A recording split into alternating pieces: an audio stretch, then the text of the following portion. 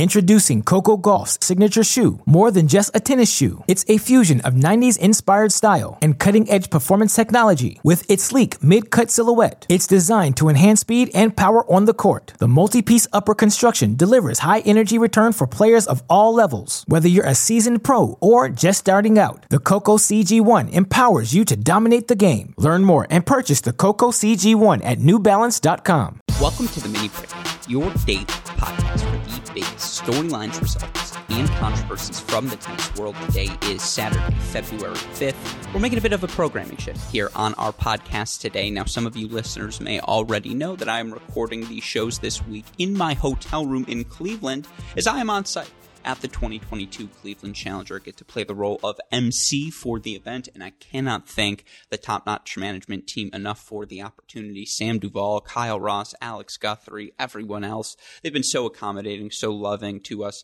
here at Cracked Racquets, so supportive of what we're trying to do, and so can't thank them enough for this chance to get to take in all of this action in person. And there are just nuances to a match you pick up when watching it unfold in front of your eyes that you're just not quite able to catch via a live stream. The speed of each of these players, the feel of each of these players, the decisiveness with which they play. It's just a degree of insight that I've been so grateful and thankful to have the opportunity to gain. And, you know, obviously with my role as MC, I also get to sit courtside for a bunch of these matches. I get to hear these players, what they're saying to themselves, how they're looking at their teams, interacting with their teams throughout the course of the match, interacting with the chair umpire as well. And it's just been a fascinating and informative experience, and I cannot thank, again, the top-notch team enough for giving me this opportunity. But, of course, I've been recapping my thoughts from Wednesday's, Thursday's action over on our Great Shot podcast feed. We're going to move that recap here to the Mini Break podcast feed today, offer you all a little weekend glimpse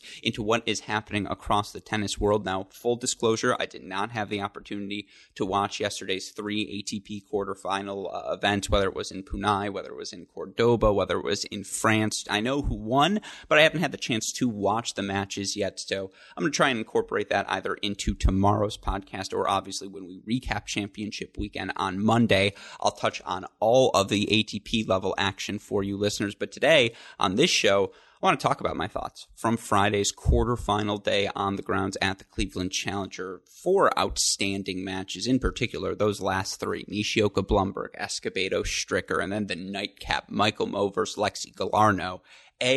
Those are all players we focused on quite frequently here at Cracked Racquets, but B, the level of tennis at this Cleveland Challenger, simply outstanding. And I want to share my reflections on watching the day unfold. I also want to talk about the doubles we watched throughout the course of the day because we have an all, college tennis final. Blumberg Schnur of UNC and Columbia taking on Galloway and Withrow of Texas A&M. And I always forget where Robert Galloway goes. I think Wofford, if memory serves me correct, for Robert Galloway. And I mean, again, bread and butter for us here at Cracked Racquets. But B, oh my gosh, watching Galloway and Withrow take on Lawson and Stalder yesterday was a 6-7, 7-6, I think 16-14 match ultimately.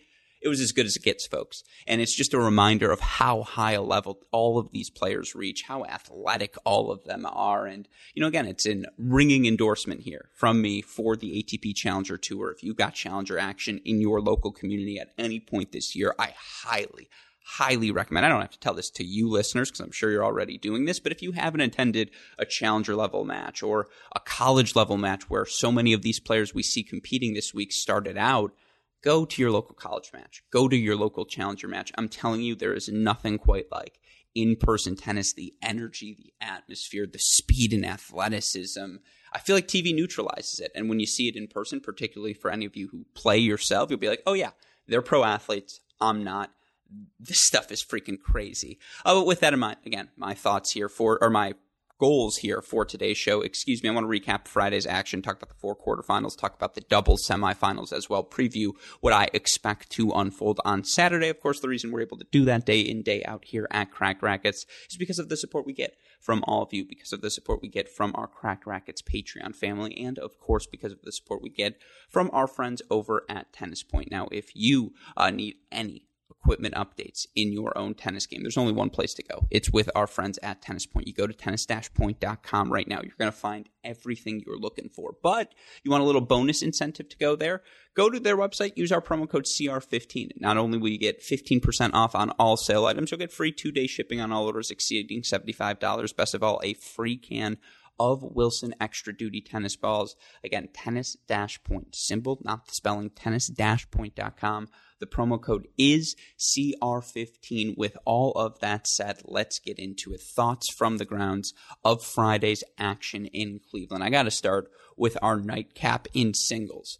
Oh my God, was Lexi Galarneau versus Michael Mmoh an exceptional match. And obviously, some of you listeners know those names pretty well. Lexi Galarneau, former All-American at NC State, a guy we've had on our show before, and, was a guy who's been extraordinarily kind to us here at Cracked Racquets. And look, he's a guy making his transition now from the college game to the pro ranks, played pretty much exclusively at the challenger level last season, had to come through qualies a bunch of different times as well, and, was ultimately able to get into main draws. And I believe he goes, I think the number's 9-4 in the first matches he's played over the last 52 weeks, but, has only advanced to 5 challenger quarterfinals in his career and has never made a challenger semifinal, and obviously is looking to make that push to break through that threshold. And right now he's top 350 in the world, but you start getting some semifinals, a finals appearance, you're top 300, and now you're playing Grand Slam qualies, and now you're in the ball game, folks. And you can tell Lexi Galarneau is making a push right now. And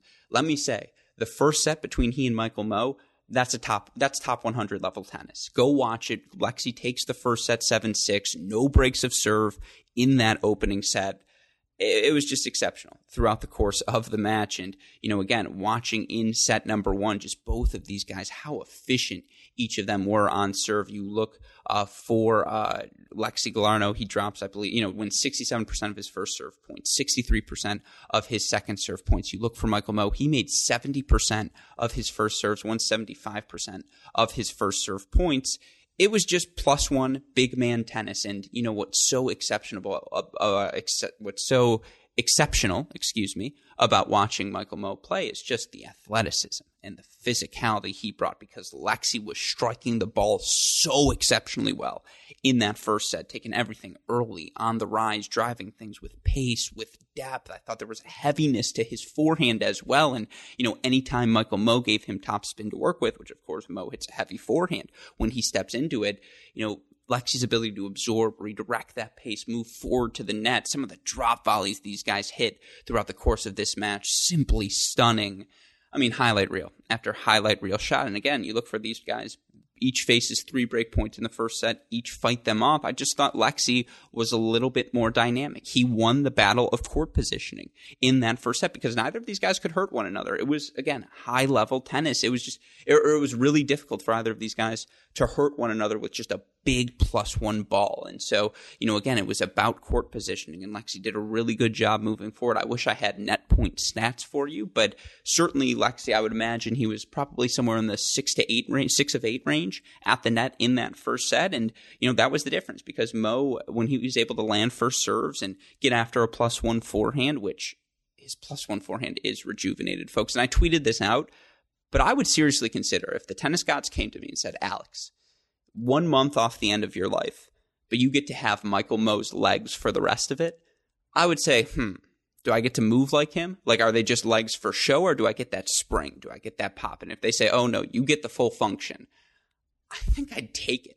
Because watching Michael Mmoh's first step and how much ground he covers and his ability to just give that extra push off the ground and slide into his shot to track down that extra ball, it's a top 50 level of physicality. And of course, for Michael Mmoh, he's dealt with so many different injuries throughout the course of his career. And it felt like whenever he was gaining momentum, end of that 2018 season, he cracks the top 100. Start of 2019, he's getting into Australia. And then, he's injured and he misses a huge chunk of time. And then, you look for him 2019, he makes a final at the Cary Challenger and, ends up winning Knoxville at the end of the season. Then he gets injured during the 2020 season. And obviously we have the pandemic as well and just isn't able to capitalize on the momentum he built, but he's got momentum building once again. And I talk about that physicality because, again, for Lexi, he was striking the ball so well, taking everything early on the rise, beating Mmoh to the spot, and just, again, moving Mo so well around the court, but also withstanding the physicality of Mo and being willing to play those 5+ shot rallies and being willing to go 10, 15 shots into the rally until that opening emerged, because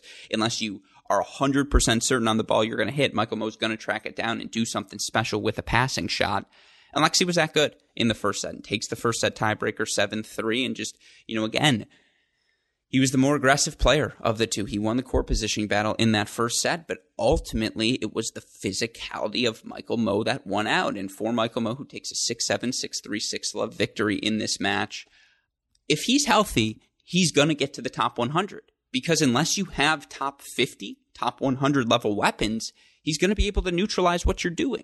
And it's just, again, watching him in the outer thirds of the court, some of the backhand lobs he hit, some of the backhand short angle cross courts he hit, which are just so low and even flat angle over the net. It's just, again, that backhand for him, it's so condensed and it's so easy for him to absorb pace. And I mentioned this yesterday, but on that forehand wing, with his footwork and his explosiveness, it's just, it feels like, again, he put so much power and so much momentum in the first forehand. The weight of that shot belongs in the top 100. And then it also, and I know I said this yesterday, it feels like he's afraid to swing his hardest on that forehand because he feels like the ball's going to hit the back fence. That's how much torque and racket speed he can generate. I mean, Michael Mo's got good feel, too. I thought he volleyed pretty well in this match. And, again, I thought he continued to serve well throughout the course of the match, where Lexi's serve dropped off in sets 2 and number 3. And I mentioned those numbers for Lexi. He wins 60% of his first serve points, over 60% of both his first and second serve points in set number 1. You look for him, only wins 56% of his first serve points in this match, only wins 50% of his second serve points in this match. And obviously that lopsided 6-love third set, which I think was much closer than the 6-love scoreline, certainly is going to skew these numbers here.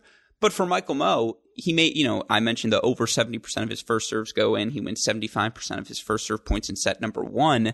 That number only continued to increase. He makes 72% of his first serves for the match. He wins 77% of his first serve points. Galarneau won the battle of court positioning, but ultimately not only did Mo win the battle of physicality, he had the biggest weapon on the court in his first serve. And I'm telling you, the +1 ball, he's hitting it more decisively, which has been an issue for Michael Mo because due to his athleticism, he's most comfortable, 5 to 10 feet behind the baseline, playing defense and turning that defense into offense and using his strength to, hit with depth in the corners that you just don't expect and, blast a ball by you. But I think he has gotten more aggressive. I think he is standing closer to the baseline, and I do really I love how round his forehand is, and I love the shape of the ball and just the trajectory and the heaviness contrasted with the backhand, which again is really well condensed, and I think he's a good returner, puts a lot of balls in play.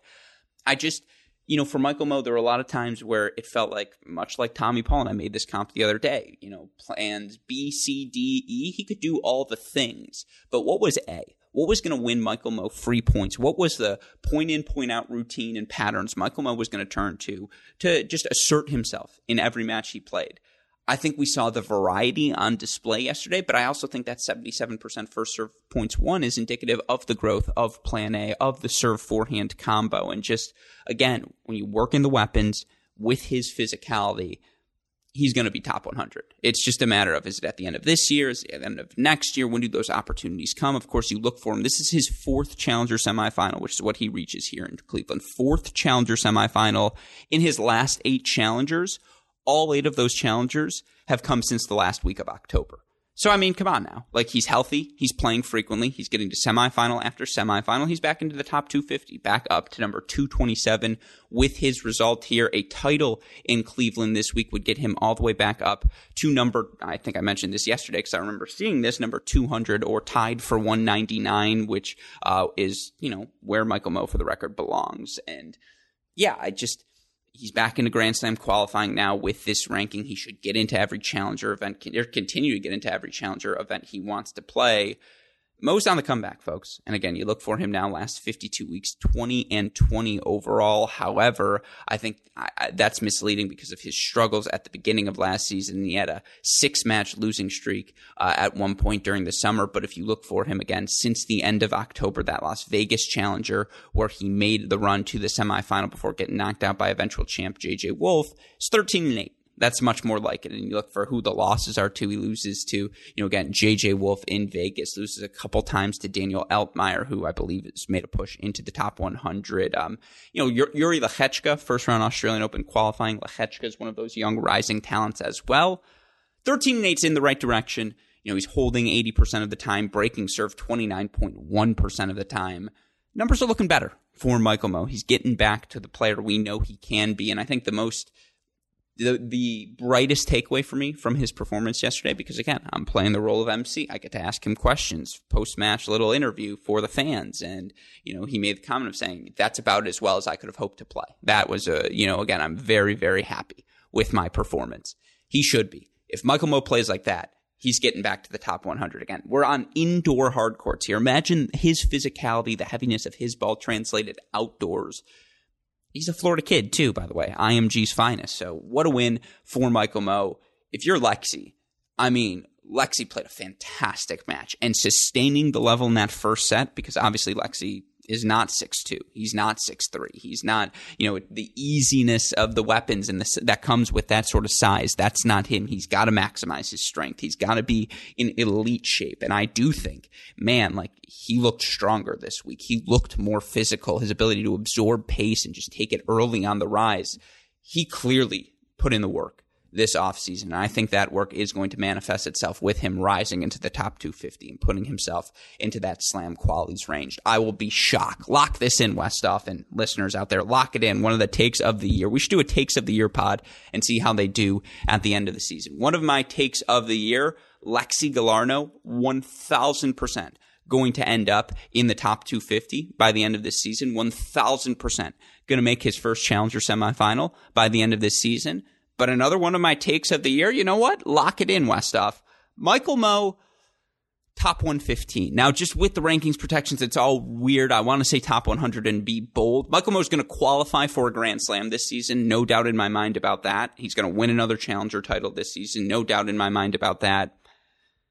You know what? If he's healthy from start to finish, lock it in. Top 100. That's a take of the year. Lock it in, Westhoff. I do think that's, again, I'm very hot take because I'm watching it in person. It's an instant reaction. But if he sustains this level, folks, I feel very confident that he is going to be back in the top 100 at some point this season. But that's enough on Mmoh Galarneau. Again, it was a nightcap. It was thrilling. And, Michael Mmoh said this is the best crowd I've ever had at a Challenger event. And again, that's a credit to the top-notch team, this Cleveland community, which has embraced each and every one of these athletes. It's been really, really special. That's why we keep coming back year after year here at Cracked Racquets. But, again, we had 200 people last night, something like that. And we had a snowstorm on Wednesday night. And, shout out to everyone in Cleveland, who the entire crew have completely fixed, made these roads drivable and made it possible for all these people to come out to this match. But yeah, it was really, really good. And so shout out to Mmoh Galarneau for playing an exciting nightcap. But that's your Mmoh Galarneau take. Let's move on to our next match, Escobedo-Strickland. I think I'm going to be a little bit quicker here with the rest of these matches, just because again, I watched all of them, but I've talked about these players already here this week. You can hear some of those recaps already. You can hear my first two recaps over on the Great Shot podcast feed, as I mentioned earlier, but Introducing Coco Gauff's signature shoe. More than just a tennis shoe, it's a fusion of 90s inspired style and cutting-edge performance technology. With its sleek mid-cut silhouette, it's designed to enhance speed and power on the court. The multi-piece upper construction delivers high energy return for players of all levels. Whether you're a seasoned pro or just starting out, the Coco CG1 empowers you to dominate the game. Learn more and purchase the Coco CG1 at NewBalance.com. Look, I'm doubling down. I'm all in on Dom Stricker, who I had the chance to speak with. You can hear that over on the Cracked Interviews podcast. The 19-year-old, he's just got it. And the dominance with which he plays on the first serve. And it's hilarious because he's a junior French Open champion. And last year he made quarterfinals on clay and on grass. And yet his best challenger results have all come on indoor hard courts. Come on now, folks. Clay, grass, indoor hard courts. Now, we haven't seen the big outdoor hard court result, but his serve is elite. That's what allows him to have success, regardless of surface. And he only made 58% of his first serves yesterday. He went 31 of 34 on first serve points against Ernesto Escobedo. 31 of 34, faced one break point throughout the course of the match, a break point with that he ended up saving. Come on now. It's the ease with which he hits that first serve. The pop, 15 aces yesterday, and he can hit all the spots. And he talked about it in our interview. Yes, I've really focused on being able to hit the four corners because I feel like if I can hit the four corners, I can produce the spins, the paces that can have all of those serves be aces. Unintentional rhyme, but hey, great shot. It starts with the serve. That's the foundation. The serve, the +1, that is going to win him so many matches throughout the course of his career. And of course, he's a lefty as well. And it's just, he says, I ask him about this, who's the player you've been compared to? He says, well, most frequently Shapovalov. I think it's a little cleaner than Shapovalov. It's a little bit more decisive. Yeah, Shapo wants to hit the big first serve, the big +1 forehand, but he doesn't hit it as definitively and decisively as Stricker does. Like Stricker knows, all right, I'm hitting the serve out wide so that I can hit the +1 forehand inside out into the deuce corner, and then I'm going to follow it up with a forehand volley. It's just like the routineness and how easy he makes it look. And yeah, Shapovalov's playing top 15 players now, and you're never going to make anything against Rafael Nadal or Alex Zverev or Daniil Medvedev look routine. But Stricker's making this match against Escobedo, who obviously has some pace of his own, and I thought Stricker, because Stricker's still got a boy's body. He still is a 19-year-old. He's got to improve his physicality. He's got to mature physically. And he will. But I thought, the pace of Escobedo might throw him off. I thought Escobedo, because of the heaviness with which he plays and, again, how big he plays early in the rally as well, I thought that would put Stricker on the defensive. And I thought, Escobedo would be the one on the front foot. But Escobedo would be the one dictating. That was not the case. Stricker out-power tennised Ernesto Escobedo, who recently won a challenger, first week of the season. And, again, it's just, is 25 years old and is physically mature. Escobedo's jacked now, which was another one of my takeaways. I don't remember him he's always been a big guy. I don't remember him being that big, but Stricker was the more physically mature player, just taking that ball early on the rise, and his feel on the return, whether it's, the slice on both the forehand or the backhand wing, his ability to, you inject pace into the rally, he laughs and he's just like, watch what I can do. And he just dishes it back with that much more pace. And again, he's able to incorporate the short angles, the slices, the drop shot. I really like how he plays when he's on the slide. He anticipates extraordinarily well. And it's actually funny. I told him in our interview, I said, who you kind of remind me of watching this week is I think there's a lot of similarities between you and Jack Sock, just kind of, blessed with those shoulders and that ability to snap on a ball at will. And he goes, no, that's pretty good. He's like, I like that comparison. He's like, I think that's a fair one. I also think from a body type, they're bigger guys. And, again, Sock has never been 1,000% dedicated to being the fittest human he could be for a 52-week span. I think Stricker will be dedicated to being the fittest human he can be in a 52-week span, because that's it. That's the only missing thing. Physically, when he's able to go side to side, and he can right now, he's in extraordinary shape. Again, he's in playing shape. There's no doubt he can go 3 sets with the best of them. I just think, he gets away with anticipation, and he gets away with some stuff on the slide that better players will punish him with. But man, he just took it to Escobedo. There's no ifs, ands, or buts about it. It was a power tennis matchup. Stricker won the matchup. And you look for Dom Stricker now, who really hasn't played that many pro matches in his career prior to the last 52 weeks, but now he's 35-22 in those last 52 weeks. And you look for him overall. He's made, I believe 4 different challenger semifinals. Again, all of them on hard court. He's, won a challenger title in Lugano. You look for him, those quarterfinals he made in Stuttgart, in Geneva at the ATP level. With his win, Dom Stricker cracks the top 200 for the first time in his career, all the way up now to a new career high of number 188 in the live rankings. He's 19 years old, folks. And there's a world where he gets a wild card into the French Open because he's a junior French Open champion. And just, you look for him now. Where's he going to go after this from a scheduling standpoint? Well, you can hear those answers over on our Cracked Interviews podcast feed. But it's going to be fascinating. Does he go play qualies at 250s? Does he try and apply for wild cards into 250 events? Certainly, he's got to be on a short list for people you keep an eye on for wild cards moving forward. I feel about him. It's maybe not quite as high profile as Holger Rune was, but I don't feel that dissimilar about Stricker as I did last season going into it for Holger Rune. I'm telling you, watch the power tennis. It's electric. There's nothing on a tennis court he looks uncomfortable doing. It all comes easily to him. And again, I just think it's a question of physicality. That's going to determine how high it goes because he's not 6'2" either. He's 6 foot, 6'1", but has the power. I mean, it has the legs. Like, that's the other thing. And I know I keep harping on this, but in person, what separates normal humans from professional tennis players? It's the legs. It's entirely the legs. That's the difference. I'm going to be doing leg day every day in the gym now because that's what I realized I've been missing my entire life. But, I mean, man, credit to Stricker, who just outplays Escobedo in the battle of power tennis. But credit to, again, Ernesto looked really good here. Physically, does seem to have taken another level as a mover, and you look for him overall, 38-25, quarterfinals here in Columbus, in Cleveland. That comes after he got a lucky loser into the first round of the Australian Open and wins that challenger first week of the season in Australia as well. It's a fantastic start to 2022 for Ernesto Escobedo, 11-4. And again, the losses, Kukushkin, Bublik, 3 sets to Brooksby last week, straight sets here to Stricker where, there was only 1 break of serve, or maybe 2 breaks of serve because Escobedo threw in a late break at the end of the first set. So there were 2 breaks of serve. They both came in the first set for Stricker. This was a top 100 level match. This was power tennis. These are the thin margins. And, you look for Ernesto Escobedo, who's been top 100 before in his career, but with this 11-4 start, he's back up to number 135 in the rankings. Top 100 push very much in the cards as he really didn't start that season last season that well. So keep your eye on 25-year-old American Ernesto Escobedo. But that was quarterfinal number 2. Let's go to quarterfinal number 3, Blumberg, Nishioka. And I talked so much about Will yesterday, so I'm going to keep this one even briefer. Man, can Yoshi play. Oh, is Yoshi fun to watch in person. If Yoshi Nishioka is in your community and you have the chance to go see him play, go watch him play. The speed, the feel, the outer third creativity, the ability to move the ball, hit it on a dime. There is not a target on the court that Yoshi Nishioka can't hit.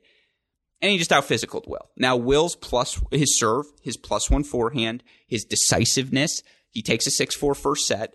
That's a little nugget you build on if you're Will Blumberg, because your weapons were big enough to disrupt the rhythm of a top 100 athlete, of a top 100 player in Yoshi Nishioka. The difference is, and Will would admit it, the Blumberg camp would admit it, Will's just not in the shape. He's just not in good enough shape yet, like Yoshi Nishioka. Physically, he is not prepared for that battle over the course of 3 sets, and that was what separated these two players. Nishioka's continued ability, cross, line, short angle, attack the open space, make Will do something on the run, incorporate the drop shots, take the ball early on the rise, just take that extra split second away from Blumberg. Yoshi did it all. And I mean, again, watching the roundness of his forehand when he hits it on the slide, there's no backswing. It's just a little flick of the wrist, and he can put the ball wherever he wants it. His feel on that backhand wing, his ability to take it early on the rise, slap it down the line.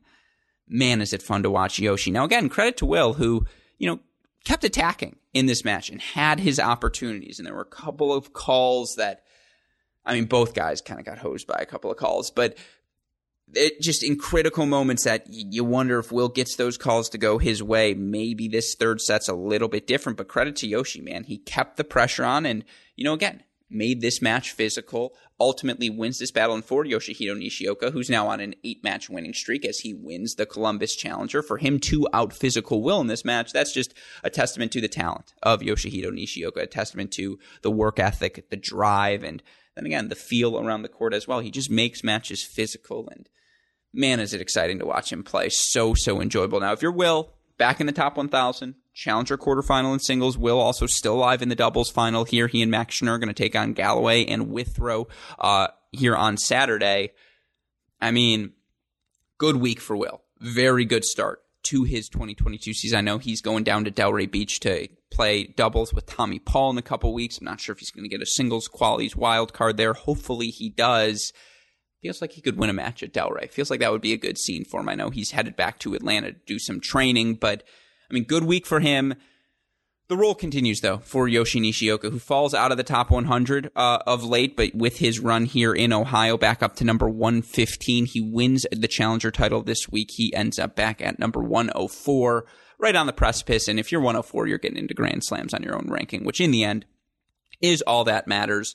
Big win for Nishioka. Of course, your final result on the day, Thomas Fabiano, Cedric Steeb. You look for Fabiano. Ultimately, he earns a 6-1, 6-3 victory. He advanced comfortably. And to be honest, I was doing some interviews when this match occurred, so I didn't have the chance to watch it as closely. I'll lock in on Nishioka versus Fabiano today. But again, good win for Fabiano. He's been money all week long here. Excited to see him take on Yoshi in today's semifinals. Before I go, want to talk about the doubles. Oh my God, was it exciting? Whether it was, again, the decisiveness that Blumberg and Schnur play with, and they've already won 3 challenger titles together. They're into another final here, and you look for them. Yesterday was a 3-set win over the 3 seeds Gonzalez and Margaroli. I mean, just Will's return, how big he hits the forehand, the hands, again, the decisiveness. He just feels like he's the best player on the court always. You can see that mentality. Meanwhile, again, I mentioned this yesterday, Schnur, the perfect partner for him, just hits the big serve and, again, takes care of the opportunities at the net, and just the way they communicate with one another, the poise that Schnur has. He's never low. You never see any anger. You only positivity out of him, and Will feeds so well off of that. They're good. They're really freaking good. I would love to see them make a top 100 push. Of course, it's just so hard to do that on just challenger results, but they're going to have a battle on their hands. And what a match it was between Galloway, Withrow, Lawson, Stalder. No breaks of serve. It was a 12-10 breaker in the second set that goes the way of Galloway, Withrow. Lawson, Stalder actually had a match point, a 9-8 in the tiebreaker on Alex Lawson's serve. That was the only match point I believe they had on serve that Lawson ends up double faulting on. And, again, it's the thinnest of margins. I know he wants that ball back, but the hands at the... Go watch the third set breaker, livestream.com/ATP. I don't know what else to say. I can't describe, it was a forehand volley, reaction volley, put away, or big serve, tee, poach, short angle. It was just so clinical in their hands at the net, and everything was efficient, and everything was spectacular. And again, folks, college tennis works. Galloway, Withrow, Lawson, Stalder, Blumberg, Schnur, all college tennis products. I mean, come on now, folks. That's just, it was just exceptional. And Reece Stalder's hands. Ugh, man, did I miss seeing the Horned Frog compete. And, again, Chris Halioris was giving me grief over on Twitter saying it was my man crush. It's not a man crush. I have a crush on his game. I mean, just the hands, how easy again, some people have those reaction times. And I guess that's been one of those things I've always admired, because as someone in a club tennis doubles partnership, not nearly the same thing, but, my doubles partner was the one with the big serve. He was the power tennis. I was the one cleaning up everything at the net, keeping that ball low, just return after return. I got to make in, cross, get ready to poach, all these different things. By the way, I would like to point out, I always do this. Never mind. I was going to say, I wasn't that bad at tennis. I was fine. If it's a binary system, good, bad, I think compared to the average person, I don't think I would be considered good. Not great. I never said great, but solid. Anyways, point being, Stalder is the maximization of everything I tried to be at the net and everything I tried to be on a doubles court. And Reece has also had, I don't remember when he had 120 pop on his serve, but he's got 120 pop on his serve now. And just, I'm a believer. Stalder's got game. He's got the quickness at the net. He's got the decisiveness. He's got, again, the attitude as well. This was a really fun match, but Robert Galloway is so fundamentally sound. Jackson Withrow, sneaky pop on everything he does. So athletic, so fluid. They're a really good team as well. And Robert Galloway, he's gone in the 4 years of the Cleveland Challenger. First year, he makes the final. Second year, third set breaker, he ends up losing in the semifinals. Third year, wins the title. This year, back into the finals. That's why I always call him the winningest player in Cleveland Challenger history, because he is. And also the nicest guy you're going to meet. I'm such a fan of Robert Galloway, such a fan of Challenger doubles. If you're not watching, you really should. The level, just exceptional. I like ATP doubles as well, by the way, but it just feels like Challenger doubles. You can just watch it so much more frequently, so much more easily. It's always available, livestream.com/ATP, or I think it's just regular/ATP. But that's where you can follow all of the action, by the way. But those are my thoughts on Friday's action on the grounds of the 2022 Cleveland Challenger. Again, I know who won. Emer Brothers into the semifinals. Zverev dropped 1 game against Manarino. All of these different things. I didn't get to watch any of it, though. Ruusuvuori into a semifinal. My boy making his move. I didn't get to watch any of that. He's not my boy, by the way, for Ruusuvuori. I feel like I should remain objective. My boy in the fact that I have a staked interest in saying I think he's going to be extraordinarily successful on hard courts this season. But I didn't get the chance to watch any of that action unfold. So I'm going to save that for either tomorrow's podcast or on Monday. Of course, I'll be back tomorrow to recap Saturday, semifinal Saturday, plus the championship doubles match at the Cleveland Open. Of course, I believe here today we're also going to have a couple of Great Shot podcast episodes covering the college tennis world, so be sure to go check out those shows as well. And, again, if you've missed any of our coverage, whether it be my interview with Dom Stricker, talks with Power 5 college tennis coaches, our ITA kickoff weekend recaps, all of that content available on the website, crackedrackets.com. Of course, like, rate, subscribe, review to this show, the Great Shot Podcast, Cracked Interviews Podcast, and our YouTube channel to ensure you don't miss out on any of our content. Of course, if you need the more immediate updates, Twitter, Instagram, Facebook, YouTube, we are at Cracked Rackets. You want to message me directly, I am at Great Shot Pod. A shout out, as always, to our super producer, Daniel Westoff, for the of an editing job he does day in, day out, making all of this content possible. Again, comments, criticisms at Cracked Rackets, at AL Gruskin. Shout out, as always, to our friends at Tennis Point, tennis-point.com. Promo code is CR15. With all that said, for our fantastic super producer, Daniel Westoff, our friends at Tennis Point, from all of us here at both Cracked Rackets and the Tennis Channel Podcast Network, I'm your host, Alex Gruskin. You know what we say. That's the break, and we'll talk to you all tomorrow. Thanks, everyone.